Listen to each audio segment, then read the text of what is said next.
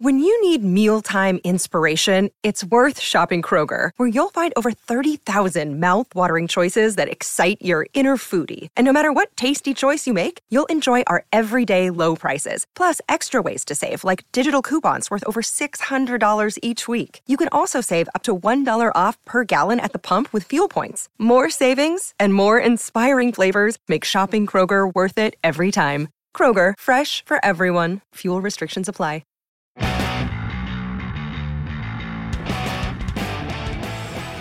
Hello, everybody. Happy holidays and welcome back to the Garden State of Hockey podcast. It's been a little bit, but obviously we've been celebrating our respective holidays as well with our loved ones and not so loved ones and friends and family and assorted people otherwise in our spheres. But we are here to record. It is Wednesday morning, just so you get a look inside of our process here. And my name is Dan Roselle, and I'm joined by John Fisher as usual. Hello, John. Hello, Dan. Are you warm today? I am warm because I'm blasting the space heater in my room. I would not be warm if I stepped outside anytime in the last week. I'll tell you that for sure. And you would not be warm if you were performing like Mackenzie Blackwood. Yeah. So, at one point, so when we went to the last podcast, we had a 5-game losing streak to talk about, which was unfortunate. And that streak became longer against Carolina in a game that, again, resembled a lot of the other losses from the streak, where the Devils outshot their opponent by a significant margin and just didn't get the goaltending when they needed it. They just, I wouldn't say they dominated them in every aspect despite outshooting them 2-1, but man, they had every reason and every right to win that game also, and it didn't happen against a team that is likely the best team in their own division. Yeah, I would give Carolina a little more credit than that. I mean, they picked on the Devils pretty early and built up a lead. And so therefore, it's common for teams that are losing to outshoot the other team by a large margin. That's what you expect. You're losing. You might as well, take more chances, put more rubber on net. But Vitek Vanacek did not have a particularly great game. Pyotr Kochetkov, who is, in my opinion, Dan, he's the best rookie in the league. Mm-hmm. Like, he's legitimately one of the top goaltenders in the league. He basically has taken one of Frederick Anderson's or Antti Ranta's job in Carolina. Right. I know Anderson, I believe, is still injured. So when he comes back, I'm going to expect Carolina to trade a goaltender, because Kochetkov has been way too good to be sent back to their minor league team. Mm-hmm. But yeah, the Devils effectively did get, goalied in this one. They had a brief bit of hope when Jack Hughes turned into the big deal and scored a goal to deny Kochetkov the shutout. And in the third period, because Vanacek was not so good, we got to see the return. Yeah. The re-debut of Mackenzie Blackwood in the third period. And he was pretty okay until Stefan Noesen scored a goal off his back from behind the net. But that's at that point, you're already losing 3-1. That just made it 4-1. It's more embarrassing than it is deflating. It wasn't why you lost the game. Well, first period back, coming in after, an entire game of warmed up people. It's something that, if that mistake is going to happen, you'd expect in a situation like that, and not when it usually happened, aka all the time. But in the next game, he, the duality of Mackenzie Blackwood is really on display, because when we went into this stretch, previewing the games ahead after the 5-game losing streak, I said that I thought they'd win 2 of those games. You said that you thought they'd win 3. So far, there were 1 for 3, but this game is one of the ones that I was thinking of when I said 2, just because it was so apt for them to get revenge for what had happened in New Jersey with the Panthers. And I understand that they're obviously upset about what had happened to Sasha Barkov, but Matthew Tkachuk lost his mind yet again, and this time it didn't help his team win the game. Because of Mackenzie Blackwood. I would say he took this game for the Devils. He stepped up big when he needed to, and they needed to break that streak when they did, because going into Boston on that kind of losing streak, or going to the games against Boston rather on that kind of losing streak, they lost their first one against them, but it didn't feel like a continuation of the old streak. It felt more like they just lost to the best team in the league. Yeah, so let's talk about that Florida game. Yeah. So first and foremost, all signs were looking pretty bad. I mean, the Devils were coming off a loss in Carolina the night before. Florida had the night off on Tuesday. Mm-hmm. You had Mackenzie Blackwood starting, which is, as we'll talk about from the Boston game in a little bit, is not something you can rely on. Yeah. Consistency is not, he's consistently inconsistent, which is a bad trait for a goaltender. Mm-hmm. You open the game where Mr. Gritty, Mr. Energy, Mr. Ken Danico loves these two guys so much. I'm surprised they're not his adopted children yet. Michael McLeod and Miles Wood, energetically, with moxie and I'm trying to think of some old timey words for this. Gritty, Sandpaper, toughness, stood around like statues and watching Eric Stahl score early in the game. Mm-hmm. And then worse, Zach Dalpe, a fourth liner on Florida, collided with Ryan Graves in the corner off a turn. Their legs kind of caught into each other. It was a pure accident. And Ryan Graves did not get up. He started to crawl towards the bench. Play had to stop. Yeah. The trainer came out, helped him off the ice.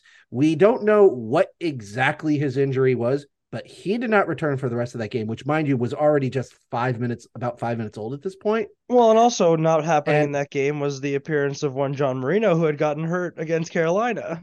Exactly. So now you're down not only a second pairing, but you're down to 5 defensemen. You're already down 1-0. You lost your last 6 games. You're in a tough spot. Yeah. Things aren't looking good. No, and we would later learn that Marino is out week to week, and Graves was announced yesterday that he would be out week for week. We don't know what exactly the injuries are or what exactly week to week means. I mean, in the land of the New Jersey Devils, that could mean 2 weeks. That could mean the rest of the season. I don't know.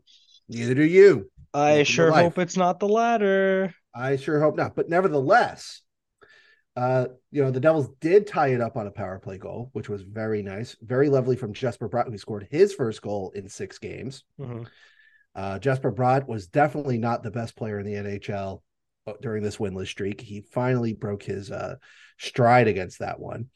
And then the Devils go down 2-1 to a power play goal where Sam Bennett pulls a sick move on Brendan Smith and Dawson Mercer to set up Eetu Luetzainen for a shot that Blackwood maybe could have gotten, but for the most part, you can't be mad because Blackwood has made so many big saves on Matt Tkachuk and others in the game that, it's like, all right, you're only down 2-1.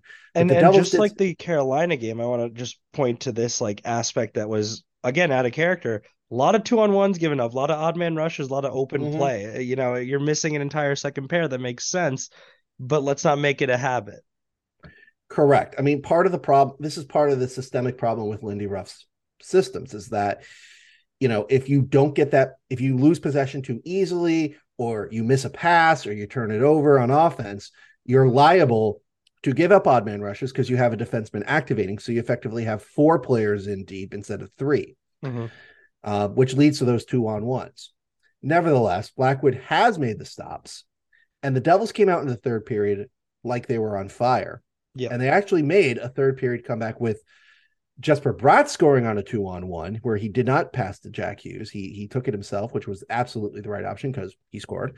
And then several minutes later, Michael McLeod, who otherwise had a miserable game, Dan, absolutely terrible. He was terrible in Carolina, terrible in Florida, but he made one good play. And it was important because it set up Jonas Siegenthaler for a long shot that Mr. Yegor Sharangovich, recent father, to tip in a goal past Sergei Bobrovsky. That's Sharangovich's first goal in 10 games, puts the Devils up 3-2.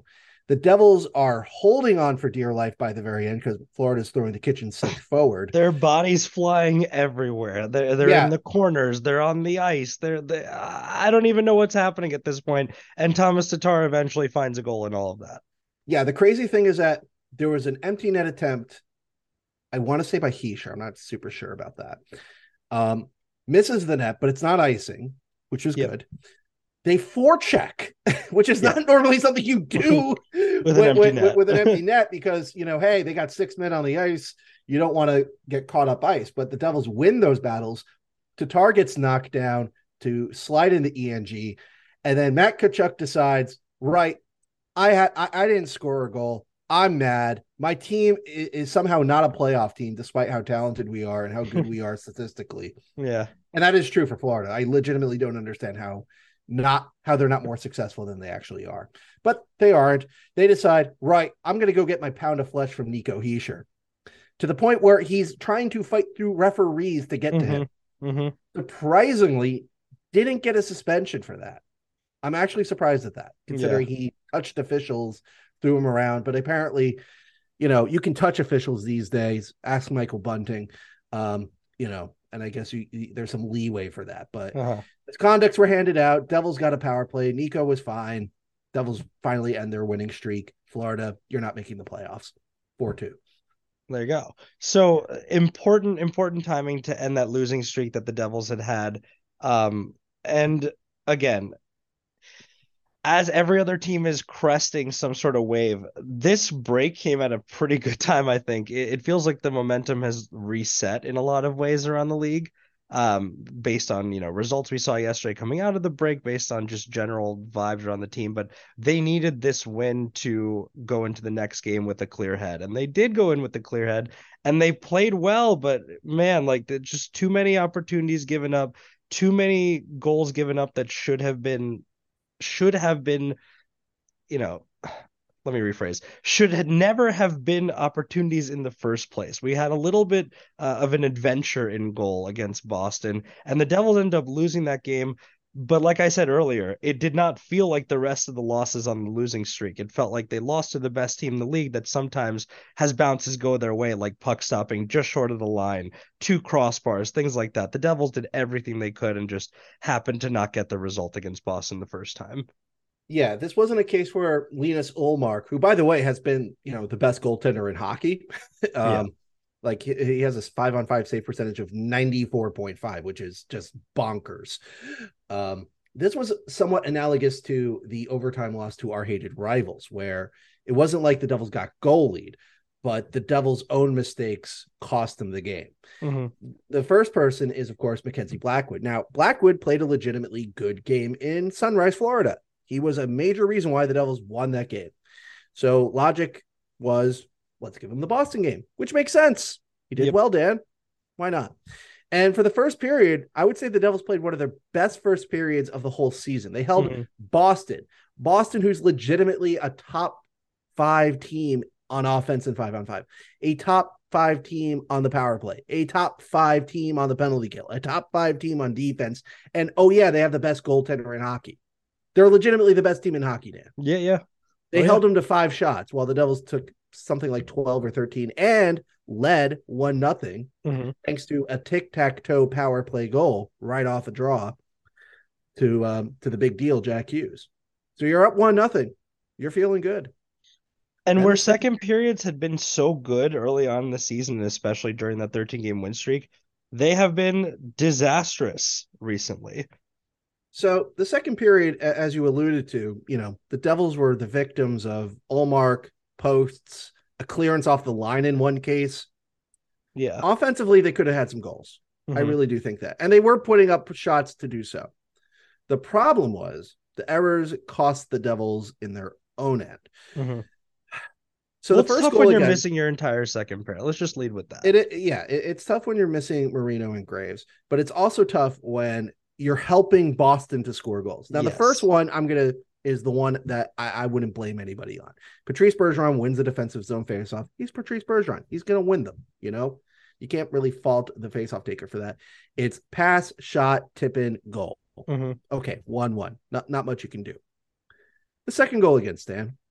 Mackenzie Blackwood might as well have received a secondary assist for this, as he had the puck behind the net, decided, I'm going to rim this around to the guy wearing white, yellow, and black.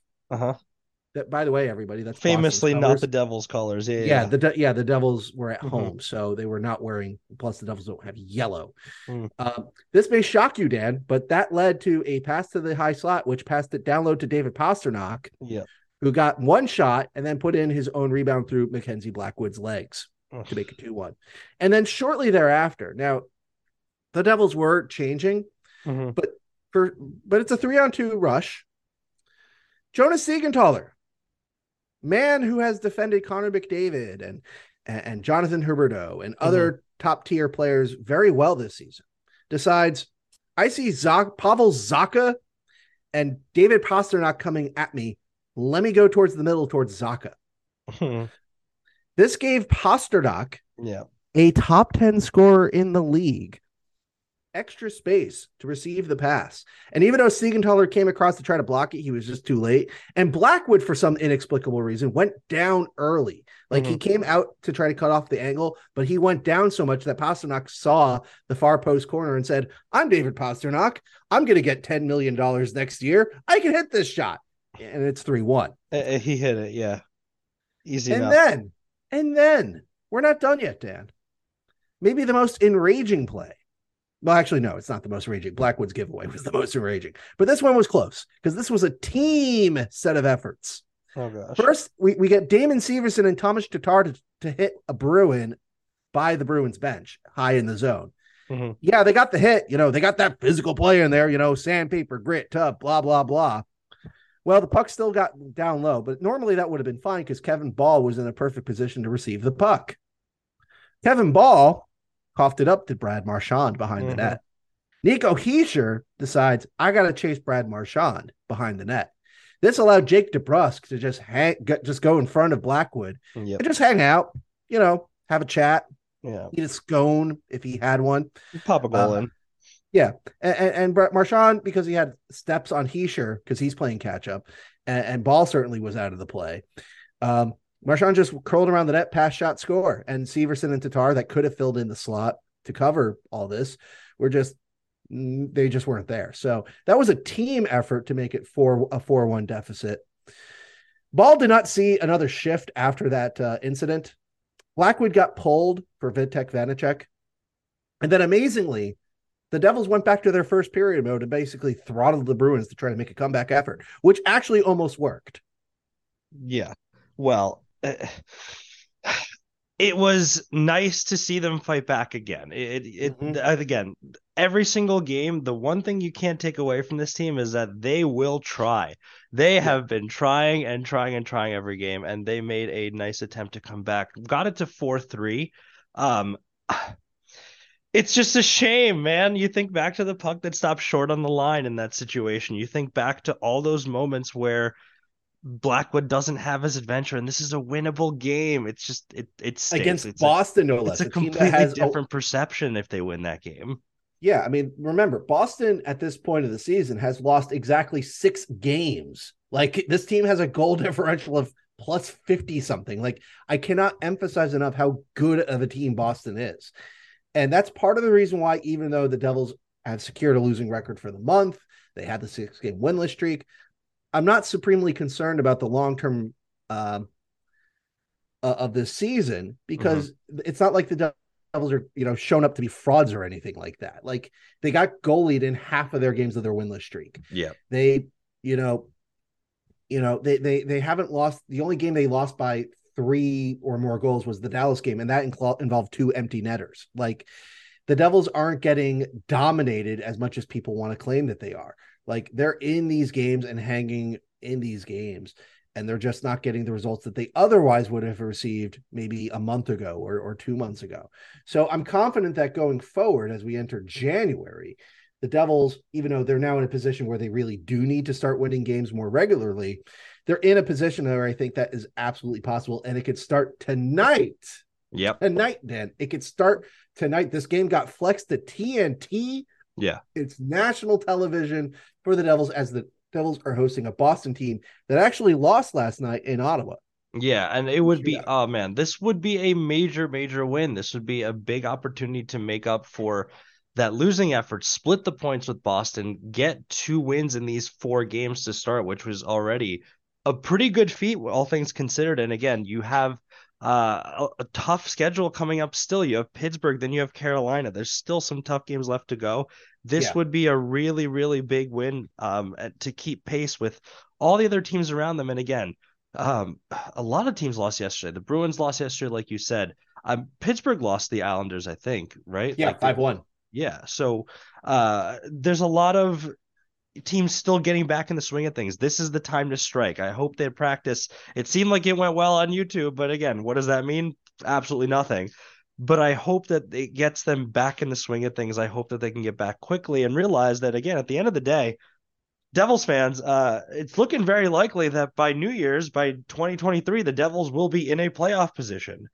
That's not something we've been able to say at New Year's Day these last couple of years. So let's appreciate that while we can, and make sure that they're still pushing the pace. They're understanding that too. You know they are. You know that they see the standings. They see that, hey, we had a 9-point lead, and then we just gotta, it's not even hold on at this point. We have to make it back to the top of the conference. We have to refocus the conversation because a 6-game losing streak undid a lot of the good that the 13-game win streak did. Not only that, but the Devil, the other teams around the Devils have gotten hot, and some of them are still hot. Like Pittsburgh finally lost a game. Our hated rivals finally lost a game, which is good. Washington has won 5 straight. Carolina has won 9 straight. Yeah. And they have a point streak that's even longer than that. It's like their one loss of the last month or so was like a post-regulation loss. So you can't even sit here and say they have been, they're not taking zeros in games. Like Carolina now has a 6-point lead on the Devils. But they're still not catching Boston because Boston is that far ahead of everyone else. Nevertheless, Dan, the point is that you're absolutely right. The Devils do need to, we do need to appreciate this is a far better position than anything that we have talked about in the history of this podcast, which is legitimately true and also sad. But at the same time, this is also why I wrote this before Christmas, was that, I'm pleased with what Mr. Ruff and Mr. Fitzgerald have done because the Devils are in this position and they're doing so legitimately. It's not like they're just writing hot goaltending or hot sticks to get there.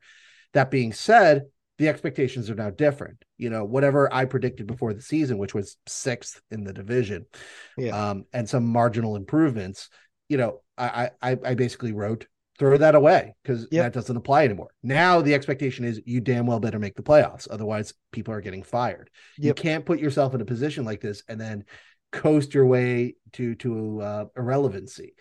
And that's why these next few games are very big in terms of reestablishing that this is a playoff team, because you've got Boston tonight. You've got Pittsburgh, who finally cooled off. You got them on Friday. Then you host Carolina on New Year's Day for an afternoon at the Rock on Sunday. And then shortly thereafter, it gets dicier, I would even argue, because you get a back-to-back with Detroit and St. Louis later that week. You get our hated rivals on Saturday. And then you go on a 5-game road trip where you're going to Carolina again, and then you're going to California for 3 games and 4 nights. You go to Seattle, who's definitely not a paper tiger. And then you end January with another 4 games in 6 days with Pittsburgh, Las Vegas, Nashville, Dallas. 3 of those teams are playoff teams. It ain't John Hines' squad. And, I would argue that, these aren't as division-heavy games like December was. But I would argue January schedule is tougher just because you got that long road trip in the middle there. Man, why does it feel like it's been so relentless recently? I don't get it. Well, unfortunately, that's the reality of an 82-game season. There's not really a break per se. Where's all the Columbus games? Well, the thing is, I know one of the criticisms during the Devils run was, they didn't play anybody, which is not really fair because it's not like the Devils chose their schedule. It also wasn't true. Like it also wasn't true because of the Devils that the schedule looked weaker. I don't know why. They beat the Oilers twice. They beat the Flames twice. Like, yes, the opponent's schedules look easy. I mean, they look like they had an easier schedule because they kept beating the same opponents. It makes sense. Like, it's so not dumb. only that, but I would also Dumb argue argument. that some teams like Ottawa, Montreal, Buffalo, Detroit, like those are all teams that they're not going to be playoff teams, but they're not scrubs either. Like these guys are well ahead of the Philadelphias and the Columbuses in the East, like, and the Philadelphia that they lost to twice. Well, okay, that too, but my point was that the Devils, they also beat Washington 5-1 in this stretch. They beat our hated rivals 5-3 in this stretch. Like they had a 3-game win streak in there that everyone see. They didn't just go 13 wins to 6 losses. It went 13 wins, 1 loss, 3 more wins, and then the 6-game losing streak. Not quite then. They went 2-0-1. But the point is, all right, fine, whatever. But the point, so close. But the point is, Nashville was that loss, right? Yeah, it was an overtime loss. Okay, fine. But nevertheless, the point is that the Devils are put themselves in the position that they're in. Now it's up to maintain that. And as I've pointed out regularly, you don't have to be a 70% point percentage team to do that. You don't have to be one of the best teams in hockey for the next 4 months. You just have to be average, be NHL average. And what that means is that you win some games every once, every so often. That means if you can get out of this end of the year, if you can somehow wiggle out wins against Boston and Pittsburgh, which are possible. That's the thing about the Devils. Oh, yeah. It's entirely possible. I'm not talking crazy when I say, yeah, the Devils can beat Boston tonight. They can beat a Pittsburgh team. They might be able to beat Carolina on New Year's Day. Like, these are all games that are entirely possible. There are very few games where I can look at on paper and say, yeah, I don't think the Devils are winning this one. Which is a credit to how far they've come. But now that you've come this far, you got to finish the deal. You can't just say we came close and then fall out into sixth place like the Islanders. Like, you can't do that. So the pressure in that sense is still there. And I would still say that Lindy Ruff, well, get the results, man, because you're the first man to go if it doesn't happen. So the expectations have been set, and expectations keep getting reset for some of the Devils prospects who are participating currently in the World Junior Championship. And it's been pretty interesting so far. I mean, there's a lot of conversation every year around the World Junior Championship about certain teams that, they're never really going to be able to compete with the big guys. They're never going to really be able to, match up their programs. Like, they're better than the other teams that keep getting relegated and so on and so forth. But no, this tournament is looking to kind of change some of the norms. There's a lot of teams. It's looking like there's a lot more balance than in years past, at least through the first games and maybe part of the second string of games that have been played so far. But in terms of Devils prospects, we have a couple of Americans. We have a couple of one Slovakian, and then anyone Swiss this time? No, but you're forgetting about the Czech machine, Peter Hauser. Peter Hauser, yes. Who tapped in probably the easiest goal he'll ever score against Austria.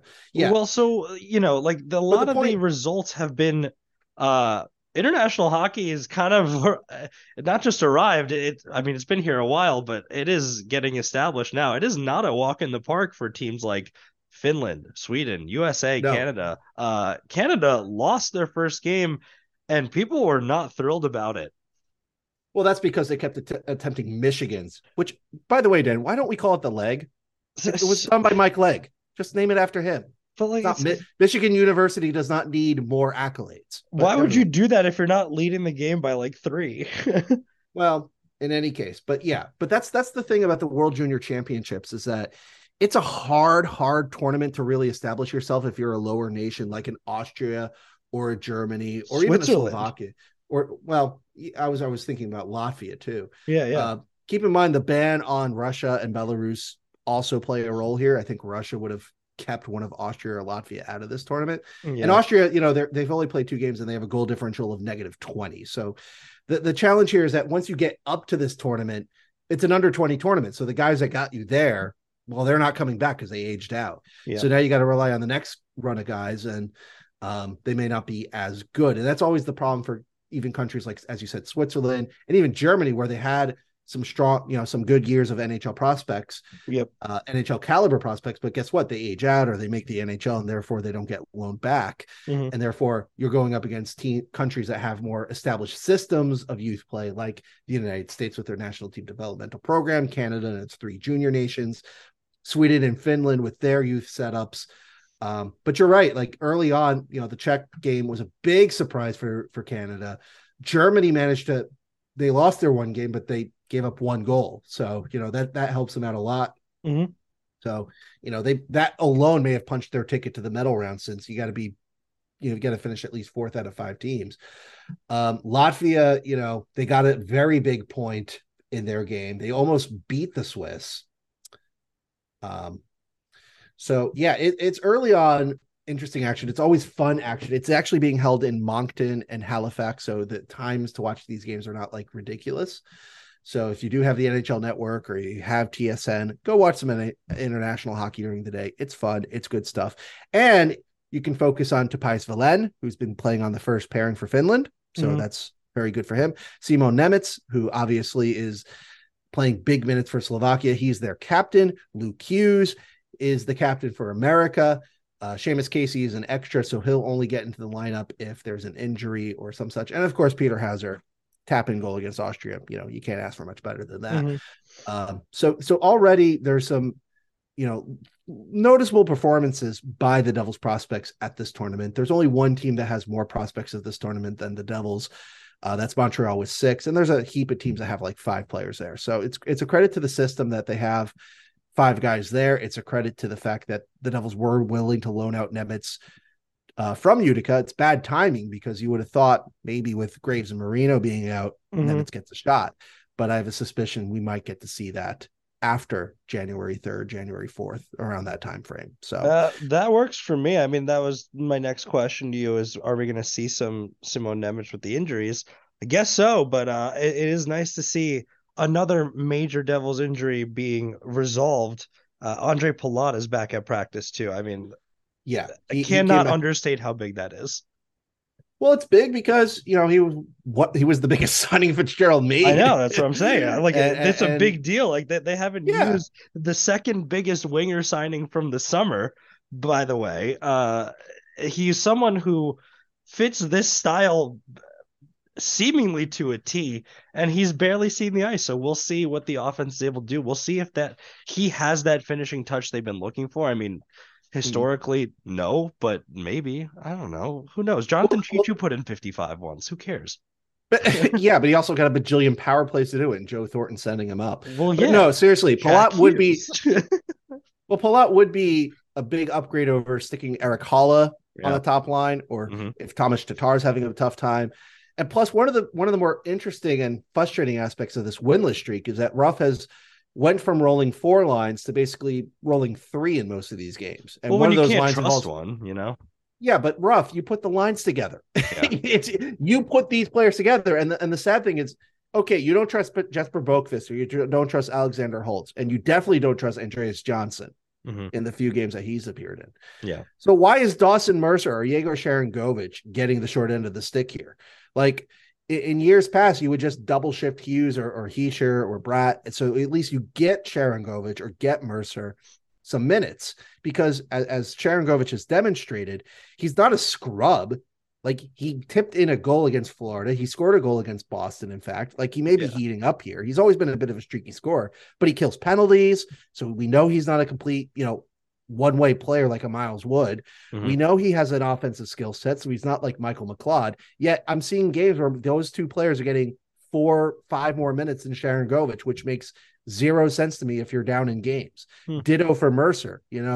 You put him in this lineup. He has an offensive skill set. He can flourish and flash really well next to a Hughes or a Hischier. So why is Mercer getting the short end of the stick? Because you want to get Haula going or getting someone else going? I don't get it. Oh, man. My larger point is that if you want to cut down some lines, give us less McLeod and less Wood, because those 2 guys are not going to help you win games. They've gone cold. McLeod has definitely been awful the past couple games. He was terrible in the back-to-back in Carolina and Florida. His secondary assist notwithstanding. Those are the guys that should only get 10 minutes a night, in my opinion. Yeah. But Ruff, it's up to him, and Palat coming back will at least give Ruff more of a reason to roll 4 more lines, equalize the minutes, and I think everybody benefits. It is absolutely a big development. I think we'll see. I want to predict that we'll probably see him next week. We'll probably won't see him in this game or the Pittsburgh game, but I wouldn't be super shocked if he returns for the Detroit game or the St. Louis game. Maybe our hated rivals on the 7th. We'll see. Well, it's just about options, right? Like, so when you think about the Devils, and if with the defenseman going down, you think about the pipeline, you think, okay, I know who the natural replacements are coming up. We knew Ball would be the first up. I mean, everyone had some idea that Okhotyuk would come up. The Nemec possibility is really nice. And now Okhotyuk is up. Exactly. And I think that there's a very clear hierarchy. Like, after the college season ends, Luke Hughes will be up. Like, that's the next ones that are coming up. On the offensive side, though, who is it really? Well, it was Holtz. Okay, and now that we've seen that, like let's say we have the current lineup as it is get hurt. The call-ups are what? Andreas Johnson. I mean, he's already up, right? Johnson. Andreas Johnson, he's already up. Like, who are the guys that they're calling up after that at that point? Because they're not younger prospect guys. They're just kind of like seasoned vets who will play the 4th line. Well, my first thought would probably be Graham Clark, because he was recently named the AHL Player of the Week. Like, he's got 21 points in 25 games. He is a right winger, so if you're looking for a left winger or a center, you're going to have to look elsewhere. Mm-hmm. In the past, they've called up Tice Thompson and Nolan Foote. Yep. Foote, I don't know if he'll ever have the foot speed to really keep up in the NHL. And Thompson is one of those guys that's like, I guess he's a fourth liner, but like, are you excited about any of those at all? That? Are you excited about any of those? Like, because thinking Clark, about I'm kind of excited about. Yeah, Clark, I'd say Clark for sure. But when I hear Foote, I hear Thompson. I'm like, okay, I've already kind of seen what's going on here with Nemitz and Ball and Okhotiuk. Like, it's kind of different on defense because you're not expecting to see production, but how do they mesh with what the Devils are trying to do here? Whereas on offense, you're going to call someone up because presumably you want them to produce things for you. Yeah, exactly. I mean, I think part of the issue is that the Devils have already mined the minor league system already, in the sense that, Zetterlund has been with the team all season, which he should be. He earned his spot. Well, there's some news, John, as we talk about this, because 5 minutes ago, Graves and Marino have been placed on injured reserve, and they've called up Tice Thompson and Tyler Wotherspoon. So Tyler Wotherspoon, for everybody who doesn't know that name, because why would you? Yeah. He was born in 1993, Dan, which means he's 1 year older than me. Well, okay, but I was about to say is that he's 29. Yeah. He's not a prospect. He is the definition. If you look at his career, he has bounced around between many different minor league teams. He was mostly with the Flames, as he was drafted by the Flames, but he's played for San Antonio, he's played for Lee Valley, and he's been with Utica the past 2 seasons. He's the definition of, I want a veteran for my AHL team. He wants an NHL contract. Sure. And because he has an NHL contract, that means he's eligible for call-ups. And I'm presuming they want a veteran who never has cracked into the NHL lineup to, I guess, go with the team. Ride the pine. Maybe he fights occasionally and they know they're playing the Hurricanes. I don't. No, he's not. No, he's not a fighter. He has a whopping 12 penalty minutes in the AHL. I know nothing about this man, obviously. Who does? Right. I think he had a cup of coffee with the Devils last season. He did. I remember him being. I remember when they signed him. I remember him being Utica, you know what? Let me use a football term. He's a guy. He is a guy. He is just a guy. Yeah. You might like the guy. Nice guy. Yeah. But a guy. At least if you called up Walsh, you would sit there and go, okay, he's got some offensive skills. He might have somewhat of a future. But I'm going to presume that with Nemitz hanging out in the Maritimes right now with the Slovakians, that Ruff wants somebody more quote unquote reliable. Yes. Than relying on Ball or Okhotiuk. And I will say that Ball in particular, and Okhotiuk too, but Ball in particular, they do need. It's in his best interest to play well the next couple games, because once Nemitz comes back, it's very easy to take one out and put back in Nemitz. It's really easy for the Devils to do that. To call up Simon and say, "You're not going back to upstate New York. You're coming to Newark. Right? Get your sticks, get your gear. You're heading to the Rock." I would think that's the play here. But the fact that they called up Wotherspoon makes me think this is just sort of like a fill-in extra kind of guy. And as far as Thompson is concerned, I think they just want a fourth liner. They don't want to give Graham Clark his flowers and give him an opportunity, which I think is a bit sad considering, he's leading the team in scoring. He just got AHL Player of the Week. He's hot right now. Yeah. If there's a time to try out Graham Clark, it's probably now, but sure, Tice Thompson for a handful of minutes because you don't trust Johnson or Holtz. Whatever. It is what it is. Hopefully the injured guys come back sooner rather than later. But yes. From my end, that's what I got today. Anything else from you? Dan, I have a question for you. Here's a question. Would you call Jack Hughes a goal scorer? I would. You are correct. You know why? Why? He scores goals. He scores a lot of goals. He has 18 goals in 34 games. He's pacing for what, 34 games you said? So that's what, a 30-ish, 32 goal pace? So assuming more than that. It's much more than that, Dan. Let's say he plays like 40. It's 43.4. So, if you want to round up and round down, be my guess. But presuming he keeps up his current pace of scoring and he plays all 82 games, he's a 40 goal scorer. Jack Hughes is currently tied for 14th in the entire NHL in goal scoring. Mm-hmm. And the majority of those goals are at even strength. So one, if you get your power play going, you can get even more goals out of Jack Hughes, which is a tantalizing possibility. Mm-hmm. And two, it just further confirms that he is indeed the big deal. He scores goals. He makes plays. He drives the puck. He drives the offense. He is him, as the kids would say. How many 40 goal scorers have the Devils had? One? Well, give me a moment and I shall tell you.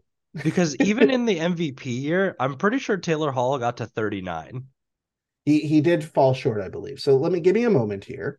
You might have to cut this part out. I think the only one is Gionta or Parise, right? No. There's been a couple guys who've done it.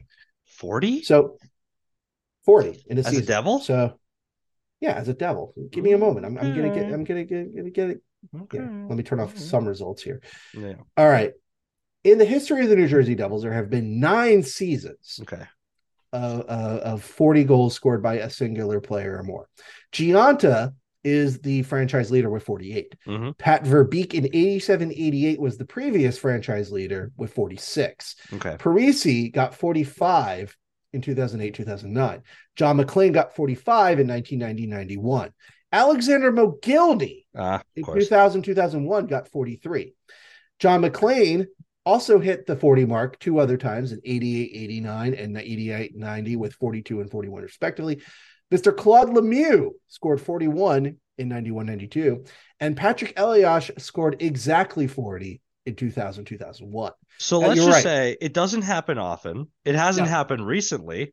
Nope. So this would be a big deal. It's an important company to keep. It is the franchise keeping company with a lot of major names in the franchise. That's what you wanted when you drafted him first overall. So not only that, you notice the names I didn't mention. I didn't mention a Stéphane Richer. Mm-hmm. I didn't mention Kirk Muller. I didn't mention Ilya Kovalchuk. I didn't mention Jason Arnott or Peter Sikora. I did not mention Taylor Hall, who fell just short of that mark. Mm-hmm. The Devils have had, I didn't mention Kyle Palmieri, even though I don't think anybody honestly expected Palmieri to get to 40. He did get to 30 once. Yeah. The point is that he's the big deal. Accept him. Acknowledge him. I think that's mostly happening. But if it's not happening, then people can read your upcoming article about it and get educated about why the big deal is truly, and has been for a while, the big deal that the Devils have been looking for. I've got not much else beyond that. I'm just happy that we're finally acknowledging the goal-scoring prowess of the big deal. Yeah, he doesn't need a sniper, Dan. He might actually need a playmaker. Mm-hmm. Feed this man some pucks. Erik Haula works hard out there, Dan. Erik Haula is basically the definition of a box-to-box midfielder from soccer, where his value is basically helping out in all 3 zones, chipping away at pucks, winning battles, face-offs, making moves that help other guys get space and make plays like a Hughes or a Jesper Bratt or Dawson Mercer and so forth. Of course, the problem that like most box-to-box midfielders is that their offensive skills are suspect. So if you get Palat to come back, who's a better player than Erik Haula, we could see even more. We could see more from Jack Hughes, Dan. I think that's an exciting proposition. And it's a proposition that will also help the Devils win more games and continue to be a playoff team, because they are a playoff team right now, unlike the Trump stains in Sunrise, Florida, that are called the Panthers. All right. So with one last diss towards the Panthers, we're going to wrap up this episode. Thank you all for listening. We appreciate it. And let's go Devils. Let's see if they can start winning games again and go into this tough January stretch real strong. Go Devils. Have a good day, everyone.